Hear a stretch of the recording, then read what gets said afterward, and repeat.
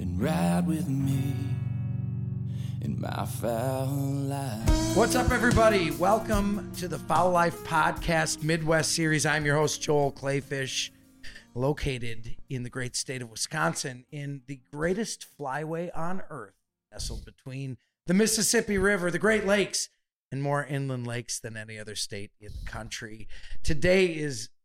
I'm super jacked about this because we have got somebody along today who is going to give us some insights that nobody gets. Taylor Finger was the migratory game bird ecologist. Just got a promotion, I understand, to the game bird ecologist. So they lump turkeys, ruffed grouse, and some other birds, pheasants probably into that as well.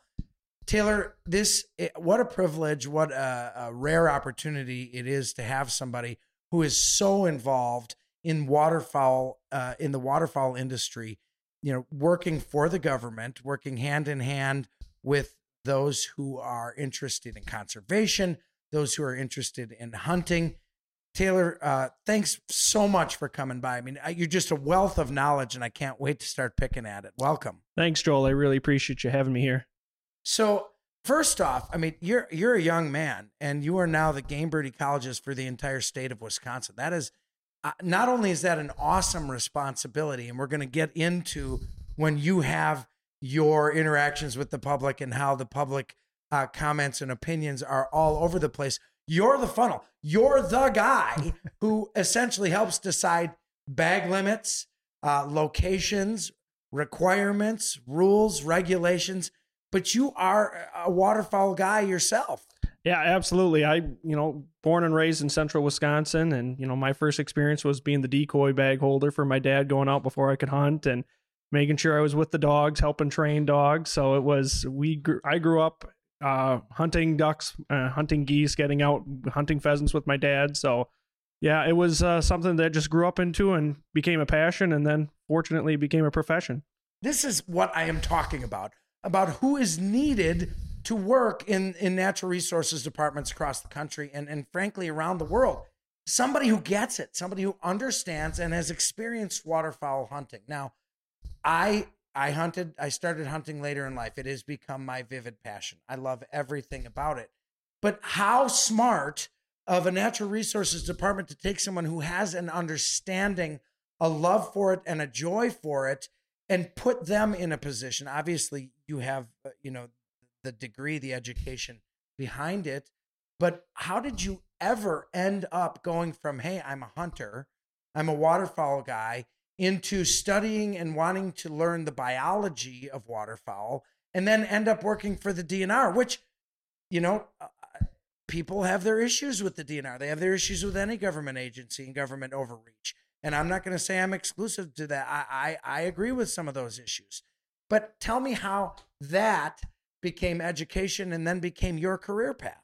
Yeah, so it was one of those things where some of the best moments of my life were sitting in the marsh, and I was like, well, it would be pretty cool to make that something that I could do professionally. Like, this is what I really enjoy doing, and I think that there's something that I could contribute to it. So went to Stevens Point, got my bachelor's at Stevens Point, and I bounced around. I worked in New Jersey. I worked in Minnesota. I was doing black duck and brant research on the East Coast, and then had the opportunity to move to Canada and get my master's degree on lesser scops. So we put satellite transmitters inside lesser scaup, and I tracked their migration, compared it to spring weather patterns to check to see how we were counting them in terms of when they were moving along with the spring, and then when we were actually sending people to count those birds, and whether or not our estimates were double counting or missing them altogether. So I got my degree in that, and I came back to Wisconsin. I looked, there was an assistant migratory game bird ecologist position with Wisconsin DNR, applied for it, and I fortunately was able to get it. And then put your time in for, a couple of years as a LTE with the government, and landed the full-time gig as the main migratory game bird guy. So it just was one of those ones where everything has been waterfowl centric in my entire life, and I lucked out into getting a job. I currently have a house 4 miles away from the home I lived in where I grew up in. So traveled all across the country doing a bunch of stuff to come back and be right next to home. Man, we could talk to you about an hour about every one of those things you said, because it is just fascinating. Migratory development and changes of waterfowl is fascinating. What have you learned so far in doing this that's been most surprising to you or most interesting? So you usually get into these professions because you like the biology aspect of it, like this is what you're doing, science. But the interaction with people has been one of those things that I didn't really know what to expect, and it's become a huge part of my job. Is just you're dealing with hunters, you're dealing with different aspects of what somebody wants over on the Mississippi River versus what somebody wants on a layout hunt in Green Bay, or somebody up in Ashland versus somebody down by Beloit. So there's just a lot of interaction at public hearings and just what people don't know. We take for granted this is what I immerse my life in. And then you talk to somebody and they're like, hey, I had no idea about that. And so you get to educate the public and share that knowledge that you have. What's it like? Because you basically run these public hearings, and I've been at these public hearings, and waterfowlers can be a contentious bunch. I'm not going to lie to you. And somebody's got an idea that you should have a 2-week break or a 3-week break, and the season should go longer, or just when the birds are coming in, they're claiming the season's shutting down. A lot of these people come in and they got you are the target. They're drawn on you. And I've seen you do it. You have a very congenial way of kind of dispersing any of the frustrations and explaining that one, person's opinion does not necessarily reflect the science, which also has to be balanced with the desires of the hunting public and the harvesting public. How do you do that? Because I've seen you up at the front, and there'll be one guy and he's arguing with the guy next to him, and then they both look at you. It's just making sure that you have that information that's available. It's not just hearsay. It's not, oh, well, this is what I heard from somebody that told me something that heard from somebody else. You have the information in front of you, and just recognizing and communicating to people that you are one of 70,000 people in the state of Wisconsin that are out there trying to do the same exact thing that you are. So recognizing that you may want something, but it may not represent what the majority of the hunters want. And fortunately, for the last 25 years, our waterfowl populations have been in really good shape. So a lot of these things are just social issues that we deal with, like how long or when the season should be, when we should, or if we should increase a bag limit on X, Y, and Z. I'll provide the information. We do a lot of the research, we get the data, we share that, and then we leave it up for people to have those discussions amongst themselves. I don't want to be the one talking at people. I want to be talking with people. How often do you go with what the hunting public desires versus the science, or does the science have to go hand in hand? Or is there wiggle room for when hunters say, hey, look, we don't want to have to punch a tag in our wallet anymore and call a goose in. We've got enough of a population to sustain that. How often do you say, well, I'm sorry, science is going to win, versus where I feel in Wisconsin, the hunting public who participates and now participates online and in person, I feel you guys, especially in recent years, have moved toward public desire as being a very important part of where waterfowl hunting and regulations go. Right. So, I mean, historically, Wisconsin's been a very conservative hunting group in terms of, hey, we're going to take more restrictions just to base on the side of caution. But we have been using science to help us inform, because we hear from hunters, we hear from people across the state that say, hey, we should be doing this, we should be doing this. And then what that does is it tells me and on our waterfowl research guide to look and try to find this data to try to see, is it supporting what we're hearing from hunters, or if it's not. And what we've been finding over the last 5 to 10 years, we liberalized a lot of things that we were very conservative on because people believed we needed to be conservative on, rather than the science saying, nope, you guys can go ahead and do that. We did that with the hen mallard bag limit. We're the last state in the country with a 1 hen mallard bag limit. We went and we looked at all the data, said, hey, we could definitely increase our hen mallard bag limit to 2. So we did that. We asked the public, boom, across the board. People have been very satisfied with it. Similar thing with Canada goose bag limits, Canada goose registration. Those were things that, do we need to? In the past 30 years ago, it was awesome to shoot 1 Canada goose. You got a goose per season if you're in the Horicon area, where now we're sitting at 3 Canada goose a day. Do we need to? They're becoming almost a point for a nuisance in some issues. Do we need to be registering those? Do we need to be tracking our harvest at that level? And come to find out, no, it's what we have out there is doing an adequate job. So yeah, we have relied on the input and information from the public to help drive what we need to be looking for in terms of science. Let me ask you a question, because this is so great. I get you right here to ask the questions that come up in the field all the time. One thing that's very frustrating to goose hunters is when an area gets permission to oil eggs, and they're killing that goose before it hatches. And hunters say, why not just up the bag limit and allow us to kill more of them and put them on the dinner table? Because the goose that's never hatched is never ending up on a dinner table. Right. And this is becoming a larger and larger issue that we see coming across the last couple of years, is just nuisance Canada geese. It's one of those ones where from the public, they're like, well, I don't want you to kill that goose, but I don't ever want to see it again. So that's where we're at right now, is especially in urban areas. U.S. Department of Ag is the entity that permits the oiling and addling of eggs, as well as the goose roundups. And with the population that we have, it's not a concern on the DNR's level with the actual goose population. We then rely on the U.S. Department of Ag to go ahead and take that over. So USDA requires a municipality or an entity to hold a public hearing to allow hunters to come in with those whenever they issue a permit for oiling or addling and then doing the goose roundup. So just recognizing that in a lot of cases where this is happening, those geese might never leave an area so they could be hunted. In some cases they can, in some cases they don't, but huge areas like Milwaukee, Madison, those geese aren't leaving, the city limits. So they're causing problems. They're, crapping on people's lawns, on the beaches. They're just becoming an issue.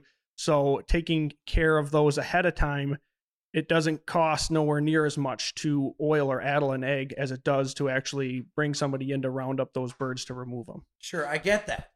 But that brings me to another topic, and that is the urban sprawl that we're seeing in every state in the country. As subdivisions pop up, they pop up very often in cornfields or wheat fields. There's a spot I learned to hunt on the Bob Miller Fields over by the Piggly Wiggly in Oconomowoc. I drive by it and I look over and I say, I used to hunt in that person's basement. So we are seeing, there is this growing development, which you're not going to stop. Human beings expand and they expand their footprint. So I think, or at least my opinion is, we're going to have to be more allowing of urbanized or suburbanized types of hunting, which definitely require more care. Some of these loads that people are shooting now, they have an impact up to 300 yards in some cases, depends where the wind's blowing. But how do we balance that and still allow? There are certain municipalities that still don't allow discharge of firearms. Is it time for the state to address allowing suburbanized or urbanized hunting as long as it's done in a safe way? I think there's definitely that opportunity to have those discussions with some of these places that, it's definitely safe to do so. We have those discussions with like golf courses. Rather than rounding them up, say, hey, people aren't out here golfing in October or whatever. You got a ton of birds that aren't leaving this spot. Let's, take advantage of the situation, and, we can handle that rather than you having to pay money to USDA to come and round them up. Just invite some hunters out there on a controlled situation. And I think there are plenty of those other opportunities across the state. It's just having to have those discussions with those people and them being willing to think about it. Yeah, I know plenty of hunters who would be willing to volunteer their time and go hunt a golf course that's plagued by geese. And part of the problem is, in certain scenarios, in urban situations and suburban situations, it's literally not legal because of an ordinance that's on the books that in many cases may contradict the state's Range Protection Act, but they've never been tested in the courts, and nobody wants to be the first one to get the ticket to go test it in the court and pay the money to be represented up into the Supreme Court. But I think we need an expanded dialogue, because there is nothing more frustrating to the community of people who live a provider lifestyle, where they go out.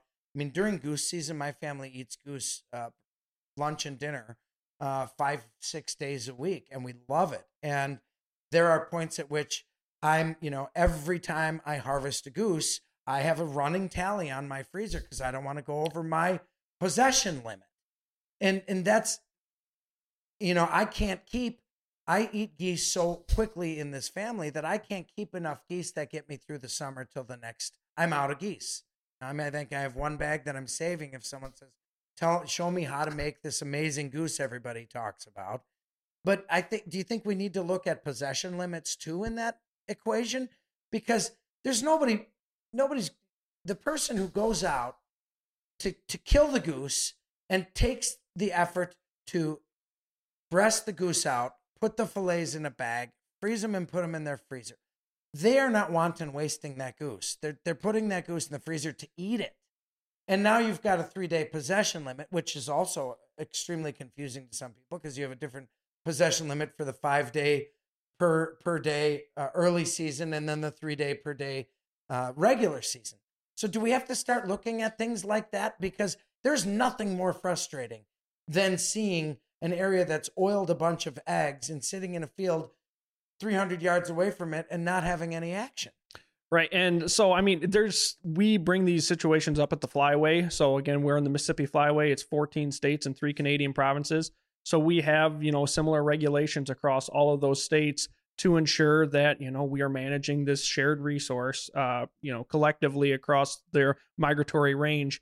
And the possession limit is a federal thing that's controlled by the Migratory Bird Treaty Act. So that's something that, and it's 3 times the daily bag limit. So when you increase the daily bag limit, then you increase your possession limit, from whether it's 3 a day to 5 a day or something along those lines. But we actively have these discussions at the Flyway level. I know Canada just is working on updating their thing. So their regulations that if you harvest a bird, you no longer have to have a wing attached to it when you're transporting it. You can saying, hey, if I have, processed this down, that now is processed, you don't have to worry about transporting that with a wing attached to it in Canada. So they're looking at simplifying their regulations. When we see these opportunities to simplify regs, and again, recognizing that you will have to get some type of consensus at a Flyway level, and then we submit those recommendations to the Fish and Wildlife Service, who then ultimately decide whether or not that's going to be a thing. So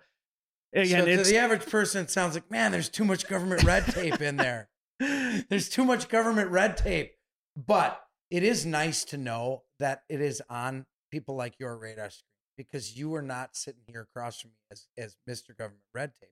You're a real waterfowl hunter. You're a real hunter. You understand the application of getting, that bird to your table. And when you look, it is a giant pain in the rear to keep a wing attached when you're traveling somewhere and when you're breasting out a bird. So I'm very happy to hear that that's one of the things. Back in my media days, it always killed me when we were covering a trial, because somebody would inevitably come in and say, hey, when's the jury going to come back? Well, that is an unanswerable question. So having said that, I'm going to ask you the unanswerable question. We have seen the Flyway change in the last 10 years. Incredibly. Massive influx of Canada geese, massive influx of different types of puddle ducks. We're seeing sea ducks on inland lakes sometimes. We're seeing sea ducks land in fields, for goodness sake, sometimes.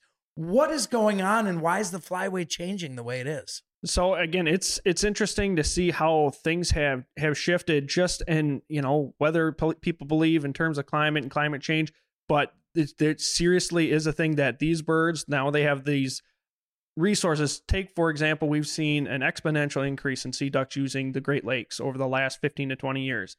What's that tied to? 1, they don't freeze hardly at all. And 2, we have zebra mussels and quagga mussels in the Great Lakes, which is an unlimited food resource. So long, it's not what their ideal food resource is, but it's unlimited. So long as the Great Lakes don't freeze, those birds don't have to go anywhere. And similar situation that we see with our Canada geese, we're seeing with mallards. For the last, I would say, 5 or 6 years, we continually get feedback from Louisiana and Arkansas saying, the ducks never came down. The ducks never came down. These are the worst years we've ever had. Meanwhile, Missouri's doing phenomenal. Illinois is doing phenomenal. And Wisconsin, quite frankly, we've had really, really good numbers all the way up until, the close of the season in most years. And we're just seeing, a shift in those birds that are utilizing the resources that are available. It's not getting as cold as it was. We're not seeing as much ice on a lot of our conditions. So they're staying further north.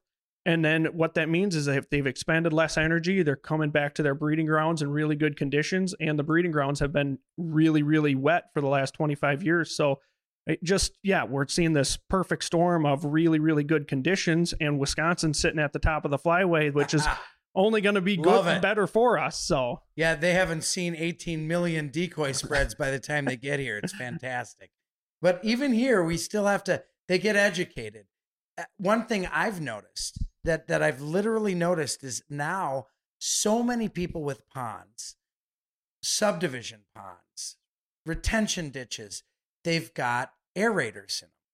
Now, you keep that water open, you're going to have ducks and geese. So not only are the Great Lakes flourishing with a lot of the sea ducks, but am I wrong to say I'm seeing much more puddle ducks sticking around a lot longer because there's just more open water, whether that's man's doing or Mother Nature? Yeah, I mean, we still see the biggest push of our birds that fly through the state in usually late October, early November. That's when we see the largest push. But again, recognizing that if we have good conditions, those birds aren't going to leave unless they absolutely have to. And those are high snowfall counts, so they can't go out to the field and find, leftover waste grain from farmers. And then ice conditions where they can't get into those waters. So anytime that they have an opportunity to take advantage of open water and relatively little snowfall, which is what we've had over the last, I would say, 5 to 10 years, is those conditions, they're going to stick around as long as they can. Talk to me about some of the negatives you're seeing biologically with the birds and the influx in the state of Wisconsin and the surrounding states in the Midwest. I mean, the biggest negativity is just Canada geese and the nuisance issue that we continue to see is that, giant Canada goose population, we have created an environment that they're going to flourish in, whether it's golf courses that we mow the grass right down to the water. So they're going to sit there. They're going to take advantage of that. We mow that every couple of days. So they have awesome grass to feed on throughout the summer. Or it's our waste grain from our farmers that are out there. Hey, well, there's as much corn or soybeans that are left over after they've been picked that their population just continue to grow. And our hunting pressure and influence really has little to no impact whatsoever on driving those populations down. So again, how do you manage a continually growing population with the resources that aren't going to make the difference? So when guys get out there and they say, oh yeah, this area is just not good this year, there's fewer geese around this year, they're just wrong. Just scout. That's the thing. The thing with whether it's duck hunting, it's deer hunting, it's turkey hunting, it's goose hunting, is you need to get out and look for those birds. If you keep going back to the same exact spot year in and year out, and you say, oh, well, it's not as good. Well, those birds are still there. You just have to be able to find it. We did our own study, and we looked at people that scouted 3 times or more shoot 3 times as many birds. Oh, there's no doubt about it. Yeah. I always tell people the hunting is the scouting. The day you show up is the harvesting. So I'm going to ask you a question we debate all the time in the field. This happens all the time, and you are a guy who actually knows the answer to this. I have guys, they're like, I'm not going to hunt an alfalfa field. They don't eat alfalfa. They never land in alfalfa fields. I'm not going to hunt beans. They don't like beans. Well, they only like beans if they are neighboring a cornfield. Well, I'm not a big fan of cornfield as I am. I'll find an old wheat field and hunt the old wheat field first, or rye. What are these birds, Canada geese and the ducks that we're hunting? What are their preferences in order? Are they grass eaters first? Are they grain eaters first? Give us some insight when we're having those fights over what type of field to hunt. Tell me biologically, what do they like the best? Where are they going to go first? Are they going to hit all the stuff? And how's it going to work? Because I want some insight this year when I can say, Taylor Finger, the game ecologist, told me they love alfalfa. So that's where we're going. Oh, no pressure now. No, what I would say early season, especially for geese, is your wheat fields. Your wheat fields, right when our early goose season is starting, if our farmers are able to get in there and pick off some of the wheat, right, the first week or so of September, that's where we're going to find the biggest bang for your buck in terms of Canada geese. But whether it's geese, whether it's ducks, we're talking mallards, you're talking wood ducks, whatever, corn is king. Corn is where they want to be. You just have to, if you have to have the right situation, they don't want to land in a field that has high stubble because it's a pain for them to try to land. They're going to avoid that, dodge that. But corn is Why is corn king? it's a high energy food resource that they absolutely love. And it's one that they're trying to build up energy for migrating, for doing those things. So for them, that is going to be the biggest bang for what they're going to do when we are banding geese or banding ducks, throw out corn, and they can shuck a corn or a whole corn of cob in about 30 seconds. One duck can. So they just sit there and they'll fill That's up faster than me. So they'll fill up their crops, and then to the point, and that's the thing is that if we keep putting corn out there, the birds will absolutely pile in there to the detriment of anything else. They're addicted to corn, so that's what they like. Corn is the key. Yeah. But most of us who are serious about goose hunting, we're out there way before the corn's available to hunt. So talk to me about rye, alfalfa, wheat. I mean, wheat, you said wheat is the key at the beginning. And I think that's kind of generally understood.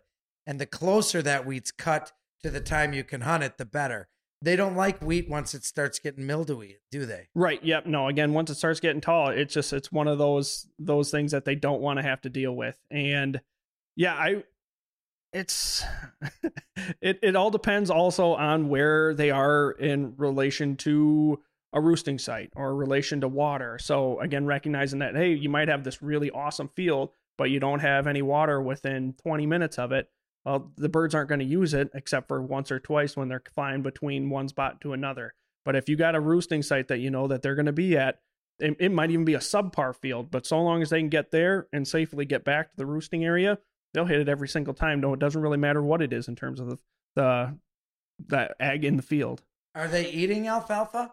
Are they eating radishes that some people put in as cover crops? Are they big on the grasses, or do they get their grass from golf courses? Yeah, usually getting their grass from somewhere else, from some urban environment that they know. And whether we're talking refuge area on the Mississippi River or we're talking city limits, those birds know exactly where to go to make sure that they're not going to get shot, and then to take advantage of the resources that are available. Yeah, I tell people, everyone's like, oh my gosh, well, you should just, one of the things of hunters love to hear, and that's spoken extremely sarcastically, is, whoa, you should just come over here. You can shoot them. They walk right past me. Now, geese may not be the most intelligent animal out there, but they're incredibly instinctive.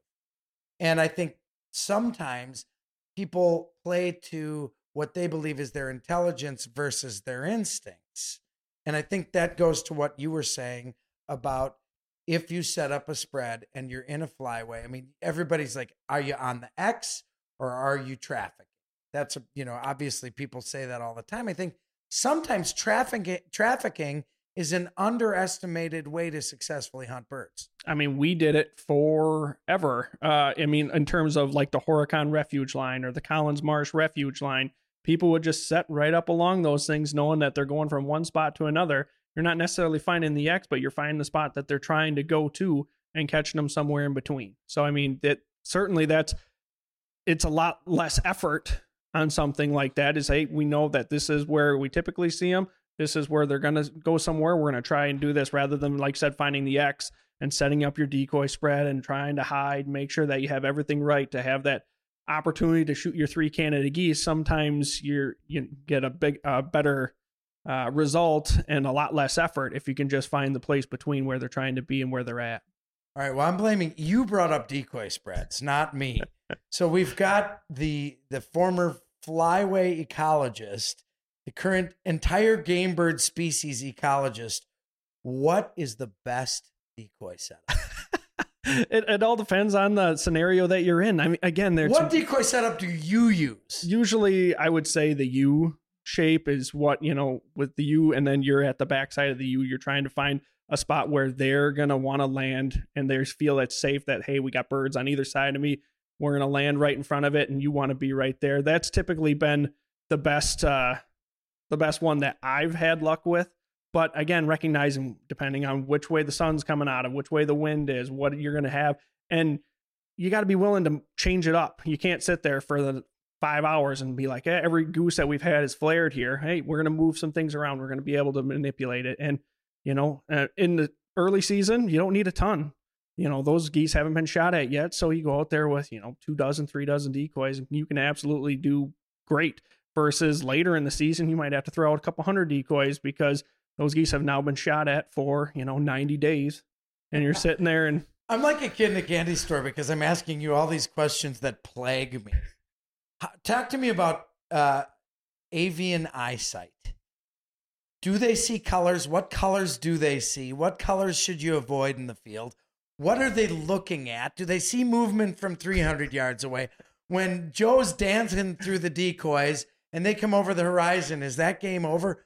Talk to me about avian eyesight. So, yeah, they have really, really good eyesight. And typically with like other birds, they usually see in the infrared spectrum. So one of those things that, depending on what paint you have, depending on flock decoys versus non-flock decoys. But again, I've hunted with people that have shot brant geese over milk jugs that have black paint on them. So again, just recognizing that it all depends on how educated those birds are and what your scenario is. And like I said, I mean, there's been in the field plenty of times where it's like, get down, there's geese, you can hear them, they're coming, and they'll come right in. So, but also recognizing that I've been with people that like, hey, you got to tuck your hair up. If you're with a girl that's hunting, say you got your blonde hair is going to be a dead giveaway. You need to hide that. That's going to be an issue. Don't look up. I found that when I was growing up, my dad, we don't need to wear any face mask or anything like that or put any camo on or anything. And now when I do it, when I go out there, I throw a face mask on and I've had much more success that way.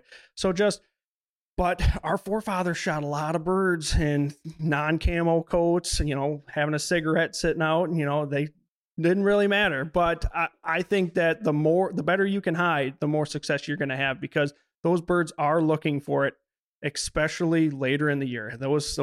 I mean, if you have gone snow goose hunting, those geese have been shot at for 10 months of the year, the adults. So for them, you have to have a perfect setup that you're not doing anything about because you have, you could have 2,000-3,000 eyes all looking down at this one spot, trying to find, is this the spot that it's going to be? So always, I would say, put as much effort as you can into the hide because those birds can see. Yeah, I've always subscribed to the hide being the most important part. And then as soon as ducks flare, somebody's jumping up and moving decoys, usually. But I think, and I want you to confirm this, stillness and hide is more important than really anything else. Oh, yeah, absolutely. I would totally agree with you. I mean, again, everyone wants to go out and buy the brand new decoy. That's going to look, this is going to be the best thing on the water. Where, again, I've hunted with people that have half of their decoys are just painted black just to be a silhouette. So it's adding additional color versus what they have. But yeah, making sure that you are in a spot that you're not sticking out like a sore thumb. You're going to have the best success, especially if you've done your scouting and you know that the birds want to utilize that area. So yeah, I would absolutely say if you can make that seem as natural as possible, that's when you're going to have the most luck. You've heard people say, oh, camo is bad. Camo's a bad thing because when the farmer walks out and he's wearing coveralls and a red shirt, the geese will be 50 yards away and they don't fly away. But as soon as you have camo and a shotgun in your hand, they're gone at 200 yards away. You think there's any truth to that? Oh, there certainly is. So there's a study that was done in Chicago on Canada geese that they were putting white neck collars on, and they were trying to catch these urban Canada geese. And these students, they were trying to, get to a point where they had this little gun that they shot a net out at them. So they had to get within, 10 yards of them, and they couldn't. They were just, the geese saw these people sneaking around. So one of the guys threw on jogging shorts and a t-shirt like he was a jogger in the park and got right up next to those geese and shot them. So that was the gear that he had to wear then from here on out. Is those birds recognize this is not a danger. This is not a situation. This is what I see every single time versus just somebody wearing normal clothes, but they're looking a little sneaky. They're looking a little furtive, and the geese knew. Man, that's unbelievable because you have those scenarios so often, and you got, the men or women yelling at the person who's not wearing camo. Oh, I'll be tucked in my blind.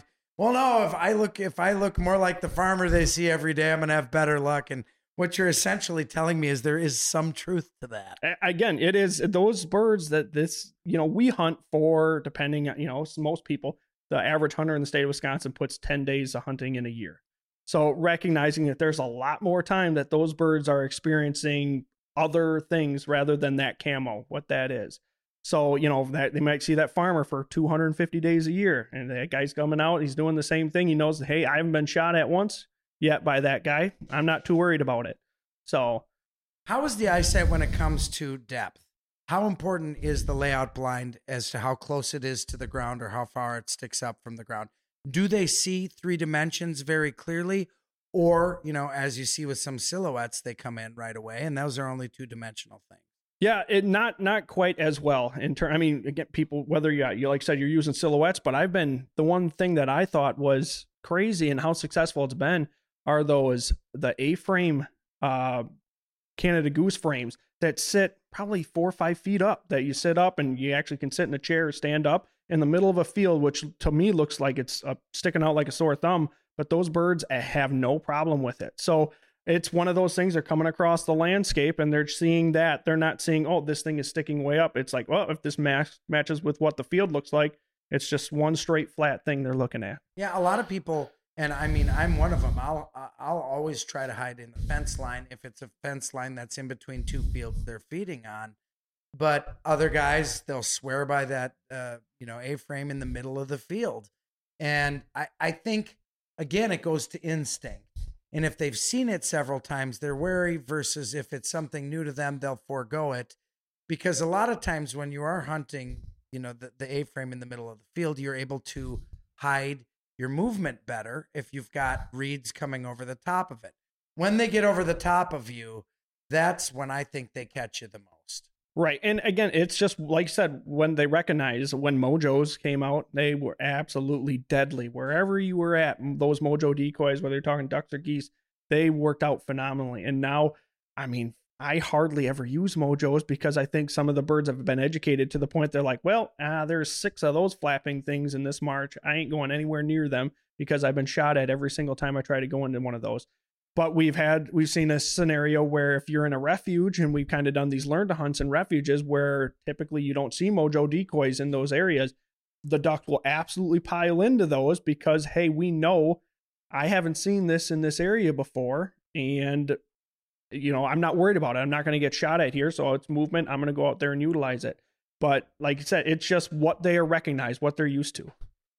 One of the things that I do, that I've done, or I've started to try to do, is hunt outside of the quote regular spots.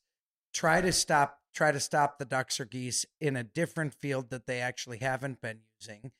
Oftentimes they will finish better in a field that they weren't eating in. That's not the X. Because now here's my theory, again, trying to overthink it, but sometimes I'm thinking to myself, they're landing in that spot every day. They're going to be very, very wary when they come into that spot if something looks slightly different, if they see 5 layout blinds next to each other. But they may not be as wary if they see layout blinds in a field they haven't been feeding, but all of a sudden there's a bunch of ducks or geese feeding in it. Are we overthinking it at that point, or are those legit things to think about? I think it's absolutely legit things to think about. And the number one thing that we tell people to do is keep a log, keep a journal of those things so you can actually go back and look at it rather than being like, I think that worked the last time because I didn't write it down, but I think that's the case. Whereas you can say, hey, we did this, this resulted in X amount of many more birds than this other scenario. So yeah, write stuff down, keep records, because it's every single year we hear from people, waterfowl hunting used to be better in the 80s than it is today. And it's like, no, it wasn't. But you remember that one day that was phenomenal back in 1986. And you're like, well, hunting was better back then because my best day was then versus my really good days are now. But it doesn't compare to that one time I remember that one thing. Let's talk about the banding program. I mean, so those of us who put our time into waterfowl hunting, the leg band, I mean, there's gear, the banded gear. That's what I wear when I'm out there. Banded. Getting a band is a prize. It's the highest, well, maybe second or third highest prize in waterfowl, because neck bands and tarsal bands. That's what I call my belt, my torso band.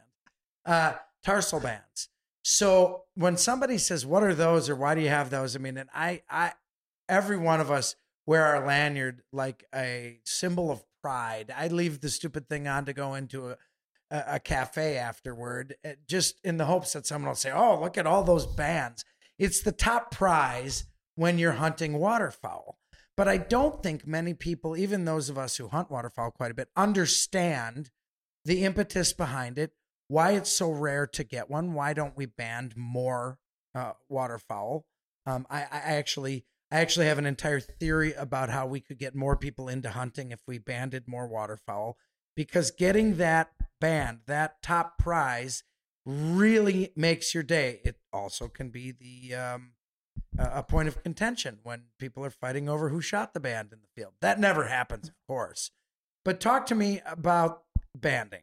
So banding has been one of those things that traditionally, when we started this, banding, like back in the early 1900s, was we wanted to know where these birds were going. So we get an idea of where their range was, where they were migrating to, from, all of that. Well, now we have technology that, we can throw a satellite transmitter on these birds and find out exactly where they're at, within every half hour within the meter. So a band really doesn't give you the information that is necessarily for that. But we use the bands now to look at how we harvest these birds. So Wisconsin, we band roughly 10,000 ducks and geese a year. And what that is every time we catch a bird, we age it, then we'll see if it's a male or a female. We see if it's an adult or if it's a juvenile. We put that band on there, we record the number. And then when that bird is shot, we can find out, are drakes being shot at a higher rate than hens? Are adults being shot at a higher rate than juveniles? And what that does is then it allows us to monitor harvest on those populations, and then tells us whether or not we can increase the bag limit or decrease the bag limit. Because if we're seeing, wow, adult hens are really getting pounded, people are shooting a lot of adult hens as compared to everything else, well, maybe then we're impacting the population. If we're seeing that population go down, well, there's, some correlation between we're targeting those birds, or those birds are being shot more frequently than say drakes or juveniles, which are not as important to the population. So that's why we ban these birds. And the reason why it's such a trophy to hunters, and we've actually done a really, really good job as, a federal and state government to tell people, because we want this information. Like, this information is critical to you having more birds or more opportunity in the bag. Traditionally, when we actually looked at this before, when you used to have to send it in, I think we would get about a reporting rate of about 65 to 70%. Then when we said, hey, call us and we'll send you something called abandon, that went up to about 80%. Now, everything's online, we're over 90% for people reporting those things. So again, it's a trophy. We made it feel like it's a trophy for folks. And the reason why it is a trophy is, say, for example, in the whole flyway, we banned, I'm going to say roughly 15,000, 20,000 mallards. Well, in our fall migration, we might have 6 million mallards. So again, recognizing that the percentage, the odds of you shooting one of those birds out of the 6 million is really, really low. So let's make it higher. Yeah. Well, it all comes down to, for us, is, you only have so much resources, you only have so many people, you only have so much time to do this. So we try to find that optimum number that gives us the statistically significant amount of answers, what we need, what's the minimum we can ban to get the answers that we need to help inform our management. Because again, recognizing with all of us on this, there's a lot of work to do, especially during this time of the year. And for us to do this, July and August here in the state of Wisconsin, we're trying to ban 4,000 mallards and 1,800 wood ducks all at the same time. And it's just a lot of work and a lot of money when you're talking about buying truckloads of corn to go out there and ban, and then have someone babysit that corn because the coyotes and the foxes and everything else and raccoons are everywhere.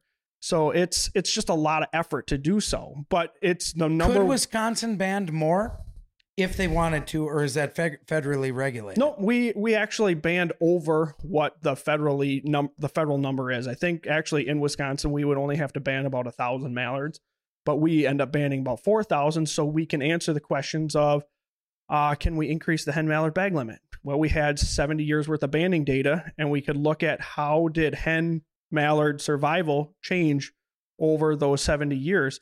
And what we found is it didn't matter if we had a 30-day season, a 60-day season, a 1 hen mallard bag limit, a 2 hen mallard bag limit. that didn't affect what survival was. It was related to precipitation. It was related to habitat conditions when we had the highest CRP on the landscape. So that tells us right there that hunting is not the driving thing. And we got that directly from the banding information. And fortunately, we had such a large sample size that we over-banded on that so we could really answer that question. So in essence, you're telling me not only is conservation better and understanding the biology of the birds and the ecology of the birds better with more banded birds. The more birds you band, the more information you're getting. And there's just, if we could figure out a way in the state of Wisconsin to have more volunteering, more, outside contributors potentially, the more banding, the better for not only the biology, but I think the better for hunting, because there is nothing like seeing a brand new hunter out there and he shoots a bird or she shoots a bird. My daughter's first Canada goose she ever shot was banded. And that to me is priceless. I have her band on my lanyard, and that is the most priceless thing that I have because it invokes the memory of my first hunt with my daughter. So more banding is not prohibitive, is what I'm hearing you say. It's the expenditure, the time, the effort that is put into it. That's the difficult part, to increase banding. Right. Yeah. Sample size is always, it's just one of those things. I mean, if you have a larger sample size, you can, more confidently answer that number. It's just when is it diminishing returns on terms of your effort, the time, everything that's involved versus, well, you are 99.8% sure rather than 99.6% sure. So that's one of those things that, and I agree with you. The number one thing that the Migratory Bird Program has going for it is volunteers getting out there and banding with us. That's there's nothing cooler than having a kid release that Canada goose, that little baby Canada goose, or they have a wood duck in hand and you're like, all right, you ready? And everyone's got their pictures or their phones out taking a picture. So then they can share that with social media, say, hey, I was out doing this really cool thing that very few people actually get to go out and do. And, everyone's happy when they get to do it. But recognizing that comes with a whole nother list of things in terms of volunteers. Right now, we're dealing with avian influenza. So now you got volunteers that, okay, well, you have to have this protection equipment. You have to make sure that if you're wearing this clothes and hopefully you don't have a chicken flock that's at home, because you could potentially be taking some of the avian influenza from ducks and taking it home. And then all of a sudden you have to euthanize your old chickens because they have avian influenza. So there's certain things with these wild birds. I mean, as awesome as it is, we have to take into account that there are other things to consider. How big of a danger is avian influenza to the potential waterfowl population? Not very much at all. I mean, in terms of ducks have carried avian influenza, ducks and geese have carried avian influenza for decades. There's just a difference between whether they're highly pathogenic or low pathogenic. And this one's an interesting one because it is killing wild birds at a much higher rate than, say, our last time was in 2015. It killed a lot of chickens and a lot of domestic turkeys, but it didn't kill very many birds, whereas this one is killing quite a few wild birds. But again, in the grand scheme of things, quite a few is a relative term because there's very few actual birds that we've gotten across the state in terms of to the population level. It's not a big deal. It's just one of those things, though, that, say you have a piping plover that gets it. Well, that one's got a really small population, so it could potentially really impact that. Whereas here, with waterfowl, we're sitting at 40, 50 million birds in the continent that, if you lose a couple thousand, that's not a huge deal. The Wisconsin Waterfowl Expo is coming up. The Fowl Life's a big sponsor of the expo. You're involved with the expo. Yeah, I'm leading the programming committee, so I try to get together all of the presentations that we're going to be doing. We're also hosting the turkey, pheasant, and waterfowl stamp competition. So that'll be there. So we actually have the competition judging in the morning. And then we'll be displaying the art throughout the rest of the day so people can get an idea of what some of the best stuff was versus what some, 12 or 13-year-old kids submitted thinking, hey, I might have a chance. So it's just kind of cool to see where the range is and what people really like. And a lot of the times people see art that's like, I don't think that was the winner. I really like this one. But it's just cool to see all of that. Same, we have dog training demos. We have the decoy carving contest. So that'll be a ton of decoys that'll be coming in. And then you see how the judges will actually look at those. They have pools out there where they got the birds in the pool so you can see how they sit and how they act. So there's going to be a lot that's going on. And it's this awesome opportunity right before the season starts. So the last Saturday in August, for people to get out to see what equipment's out there, to see if they want to try out some different types of guns, just to share a day with people of like mind. Yeah, it's going to be fantastic. Another reason, I was talking about it earlier, I was talking to Kakich, that podcast is going to launch too. I was talking to him about the experience you can gain from the Waterfowl Expo. Going to be some great stuff there, and stuff is awesome, but Taylor Finger's going to be there, so you'll be able to ask him questions while he's out there too. And I can't tell you what an awesome podcast this has been, how interesting it's been to me. We sit in these fields and in these marshes and waterways throughout Wisconsin, and all these questions come up in our mind. And you are literally one dude who's got the information from a scientific perspective of what we're thinking about. So I can't thank you enough for coming by today. The game bird ecologist for the entire state of Wisconsin, Taylor Finger, joining us. Thank you for joining us. It's been real fun, and we'll see you next time on the Fowl Life Podcast Midwest Series. I'm your host, Joel Clayfish. See you next time.